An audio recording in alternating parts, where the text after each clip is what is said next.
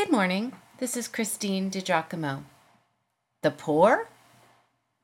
I have a confession to make. I've been missing something. There has been a hole in my theology.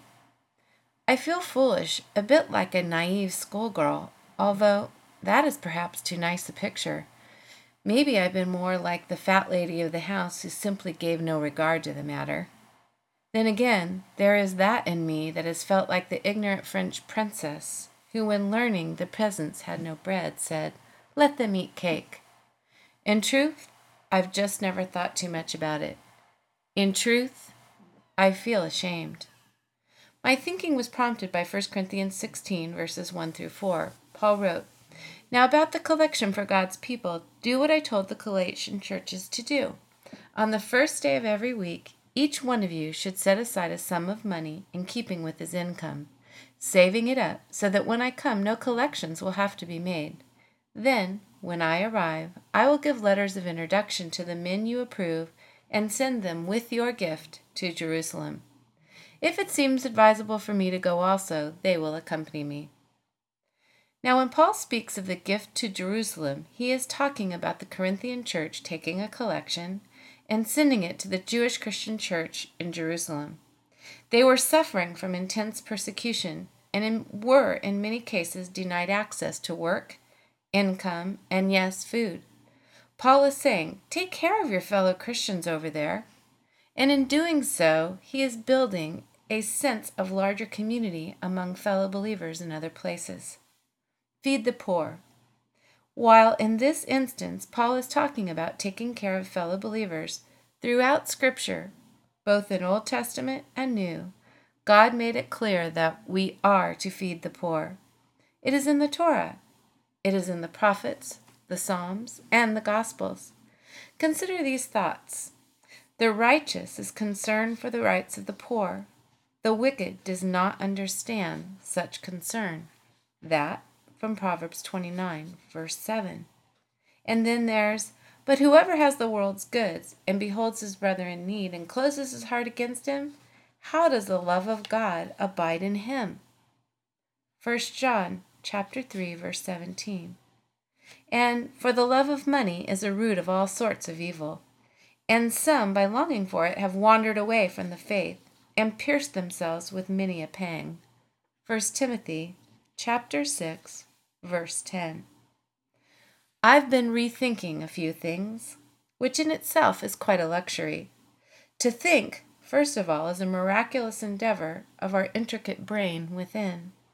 But to rethink is quite a marvelous venture as well, to consider whether our thinking, values, and judgments are on point or ought to be reshaped as we grow.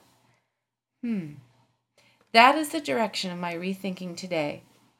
Why wasn't I brought up with compassion toward the poor? I guess because my parents had been, and in fact were, the poor for most of their lives. They were not only trying to make their own way and provide for us kids, but in some way also trying to distance themselves from all that goes with the poor. I do not remember church instruction or biblical teaching that ever got my attention as to the less fortunate, except those who were being reached in far-off lands by missionary efforts. These are not pretty admissions on my part. Who are the poor? Widows, orphans, those without. And what is meant by the needy and the afflicted? On Saturday, my Amy graduated from Pepperdine University with her master's in psychology. It was a happy day. The keynote speaker was a woman who had triumphed over her personal nightmare of schizophrenia and severe psychosis and is now an accomplished, educated professional expert.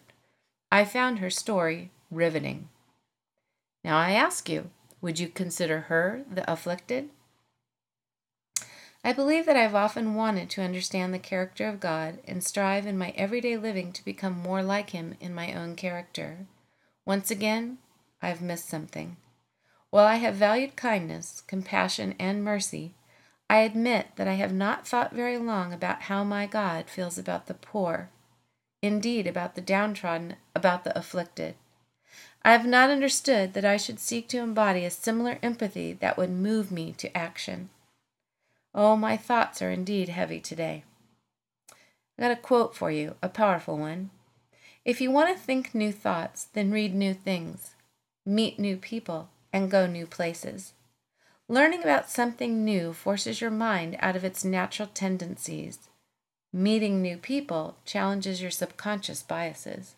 And going new places makes your mind observe what you typically ignore. That's from a new book that was just written by a guy named Mark Batterson. He's kind of a renegade pastor from Washington, D.C. The book's title is Primal. The author, I believe, is right. Since my involvement with the street people in Long Beach, I do not paint the homeless with a broad brush. I am beginning to learn the stories of individual hurting lives, most who suffer from some kind of mental illness. My ignorance is being rubbed off, and my fires of compassion stoked. Who are the poor, the needy, the afflicted? Answer for yourself, won't you? What should be your response to any of these? Perhaps you should ask your Father. I am. If you'd like to see this in its entirety, you can go to pastorwoman.com, click on Morning Briefings, and again, the title is The Poor?